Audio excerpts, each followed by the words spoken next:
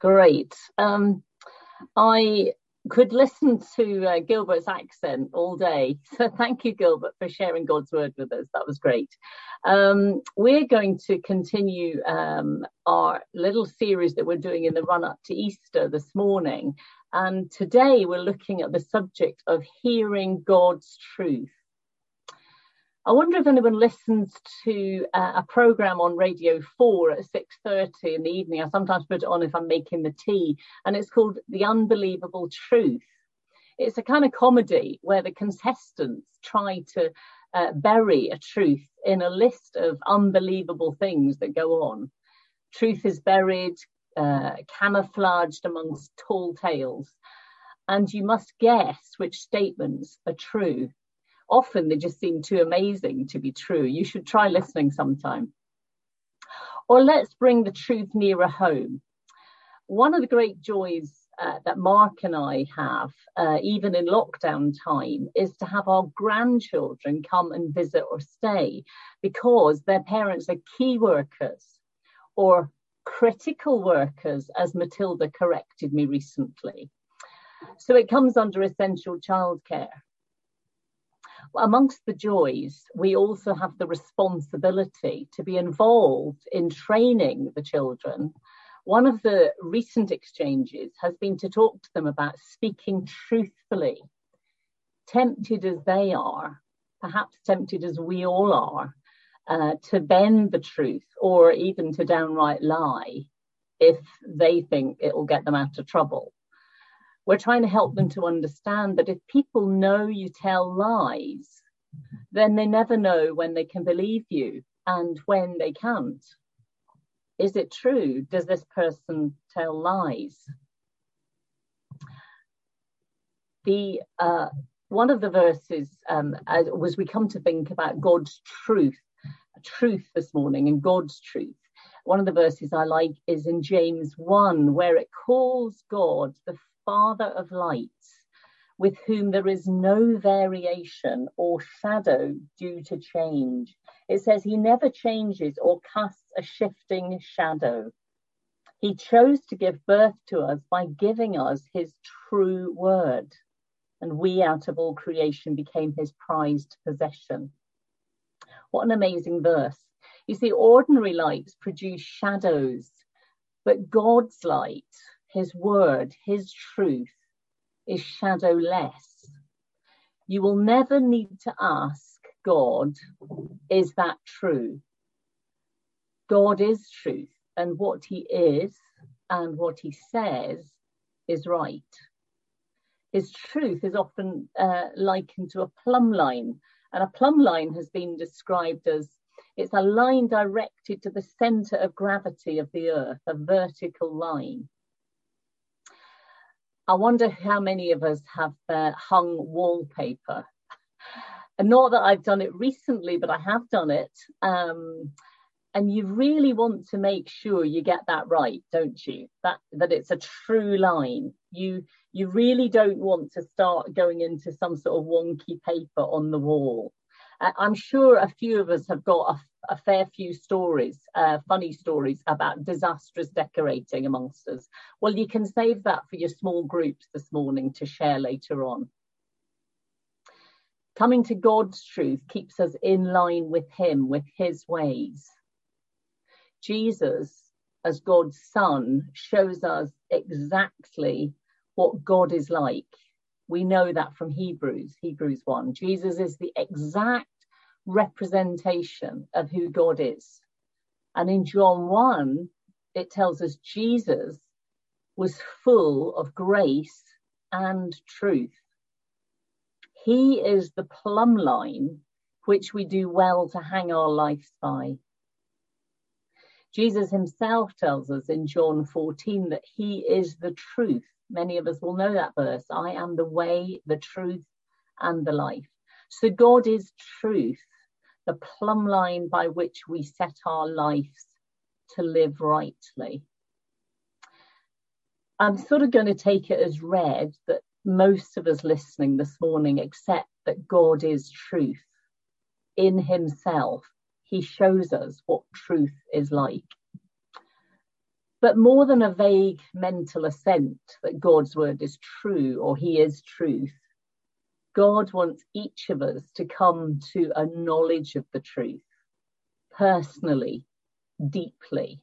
I haven't got verses on the screen today, but I'm going to refer to a few verses of scripture. So if you want to grab a pen and jot these down and check up on them through the week, then please do.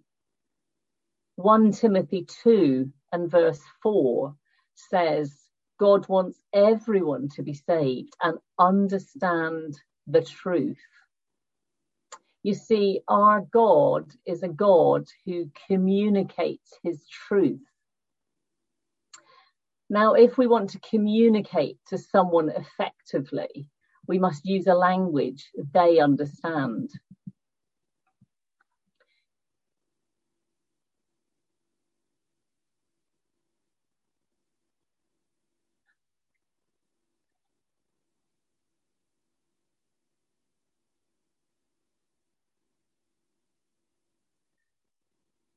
For those of you perhaps listening to this but not watching, you will have just experienced a moment or two of silence. For those watching subtitles, there will have been no words, but hopefully you saw what I was doing. That's because I was communicating in a language that you do not hear with your ears, but see with your eyes. It was British Sign Language for the deaf. There's only perhaps one or two people in this church family who I know of who know this language. So really, for the purposes of communication to the majority of the congregation, I cannot communicate my message to you using this language. I learned this language for some people in a previous church that I was a part of who didn't have access to hearing the gospel. So how does God communicate this truth to us? Well, God speaks to us, I believe, in a way that we can understand his truth in various ways. The first is through the world around us. Beautiful day today. If you look out of your windows, if you've got a window you can sit by. Psalm 19 reads, the heavens proclaim the glory of God. Day after day, they continue to speak. Night after night, they make him known. They speak without a sound, yet their message has gone out throughout the world and their words to all the world. So God communicates his truth, his beauty, who he is, the order that he's created in the universe through the world. And secondly, through the person of Jesus, he came and he spoke our language. When Jesus came and lived among us, we know that he moved into the neighborhood, as the message tells us in John 1, and lived among us. And in fact, we just sang in that song, Lord, you were found in our likeness. Well, the language of the people he lived amongst, that's what Jesus spoke. He has spoken and shown us what God is like. Read a gospel if you want to know what God is like in Jesus. And then through his word, the Bible, the whole Bible, let's not just pick and choose, because we praise God that we have the word of God in our language, in English. I'm glad I can read it in English. Remember the story a few weeks ago, I think that Chris shared with us, of a person receiving a Bible in Russia. So precious. Let's thank God for Bible translators this morning who translate the Bible into languages people in the world can read and begin to understand this truth. But we also need the Holy Spirit. The Holy Spirit is called the Spirit of Truth. John 16 and verse 13 tells us that he leads us into the truth and helps us to understand his truth. So can we all just sit back and kind of just, leave it all up to God to communicate his truth to us? Well, I believe that we need to do our part as well. How do I hear God's truth? Well, if I want to learn a language, I need to do my bit too. Sadly, I couldn't just wave my hands about and pass my sign language exams. It really wasn't that easy.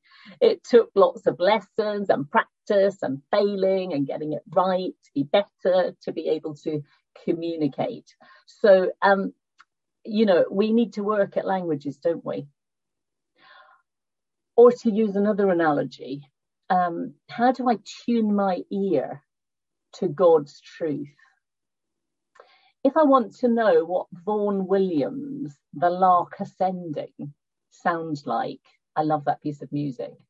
Or indeed, if I want to listen to the words of, say, a Mariah Carey song, I need to tune my ear. I need to get within earshot of the music or the TV or a CD or download it onto my iPod or MP3. Getting within earshot of his truth. How do we do that? Well, if you're listening to the worship songs this morning and truths which come across in some of those lines, are you reading the Bible? Listening in church, reading it daily on your own at home, or listening as you walk or in the car? There's so many ways now we've got the opportunity to hear God's word. Are we feeding our minds with God's truth? I've got a lovely goddaughter, a lovely godly girl, and she's learning Spanish. And when she puts on her Netflix account, it comes up with Spanish films or translated films so that she constantly hears Spanish. In fact, she does daily phone calls at the moment to somebody in Peru to speak Spanish. She's exposing her mind all the time, daily, to Spanish. And that might give her a job at some stage. But just think, exposing ourselves to God's truth daily, what does that lead to? Well, fortunately, far more than the prospect of a job using Spanish. It leads to a new life, to being born again, to be growing in God, to know his blessings and the riches of his truths which hold us. Are you unblocking your ears to hearing God's truth this morning? Are you keen to know, to hear, to build your life on his truth? Gilbert read for us the story of Samuel, the young boy, serving in the temple and hearing a voice in the night. You may want to reflect again and look up 1 Samuel 3 again. Samuel was young and inexperienced in the ways of the Lord, and he hears an audible voice calling his name. Now, not many of us do that. That's, I think, quite unusual. And he called his name Samuel, and he didn't know it was God's voice. He thought it was the old priest Eli that he was assisting. You see, Samuel was hearing, but he didn't understand what was going on. Eli was probably grumpy about being woken by Samuel and told him to go back to bed. The same thing happened again and again. Eli told Samuel to hop it. But after a third time, Eli, rather slow, even at an old age, to cotton on to the fact that it was the Lord speaking to Samuel, told Samuel to ask the Lord to speak. And he did again to Samuel. So Samuel could hear, but he didn't really understand. But God in his grace doesn't give up at a first shout. God will keep pointing you to his truth if you're willing to listen. What he wants to say to you, as long as we remain open to him with unblocked ears. Sometimes God has to speak several times until he gets our attention. You see, sometimes we're not clear if it is God speaking. As I say, we don't normally hear audible voices. Some people do from time to time, and praise God for that. But normally God is speaking through his word, sometimes through circumstances, sometimes through other people. And sometimes it's not actually that easy to think, is this really what God is saying? We're not clear what God's truth is. And we need to go perhaps to someone older or wiser, more mature in the Christian faith Sometimes we need other people to help us hear or understand God's word. So hearing but not understanding, God needing to say it several times over till we get it. And sometimes needing other people to help us to understand God's word. You know, that's where being part of a fellowship group or an alpha group or the women's fellowship can really help us grow in an understanding of God's truth. But here's the thing. The benefits of hearing God's truth and living in it are far more than the meager salary of a new graduate in a job using Spanish. Romans 10, some of you will be familiar with that passage, but Romans 10 speaks about, in verse 14, how can they call on him to save them unless they believe in him? And how can they believe in him if they have never heard about him? And how can they hear about him unless someone tells them? It talks about those who call on God after hearing that they are saved. Call on to be saved. We are saved by this truth. And we're preserved by truth as well. We're held on to by God's truth. Psalm 40, verse 11, the psalmist writes, "Let your knowledge and your truth continually preserve me." Hold me, God. That's what, David's prayer was, that God would preserve him by his truth. So this truth, God's truth, is important for saving us, for preserving us. And God wants us to live in his truth. Psalm 51 and verse 6 says that God desires truth in our inner beings. You see, we never have to worry that God is holding back or disguising the truth. He's our plumb line. We live in the good of that truth, and we never need to worry that others will find God two-faced or worse, deceiving them by untruth. Hearing God's truth and getting it into us by the power of the Holy Spirit helping us enables us to live in his truth, to live truthfully.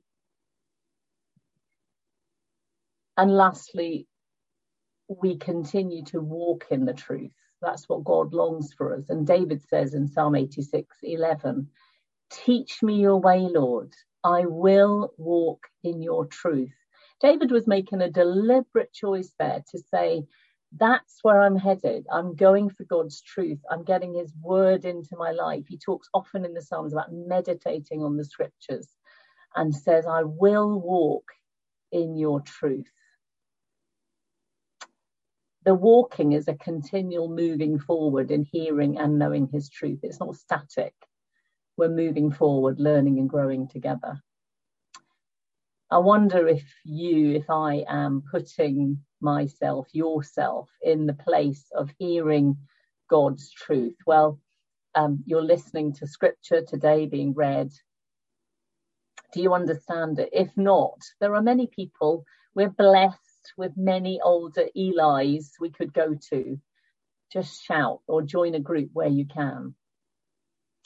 You know, a phrase that Jesus often used in the Gospels was, "He who has ears to hear, let him hear." Do you have ears? Are your ears fixed on God's truth regularly, concertedly? You know, life happens, shocks come, things occur. Who could have predicted this last year that we've all been through? And then personal life circumstances. We're sometimes thrown by that, but we need to listen for God speaking in those times, words of comfort, words of encouragement, words of direction, because he preserves us. I want to encourage you this morning, if you're feeling thrown by what life chucks at you, that God's truth preserves us and holds us. Why not make these weeks in the run up to Easter a time when you focus on hearing God's truth? Just like David said, I will walk in your truth. Make these a time in responding to his truth, in gaining the benefits of his truth, in our lives day by day. We're going to end by singing a song. It's a prayer asking God to speak to us. And in it, we refer to truth unchanged from the dawn of time. There's no shadow of turning with God. Join me as we sing, Speak, O Lord, as we come to you. Make that your prayer today. Amen.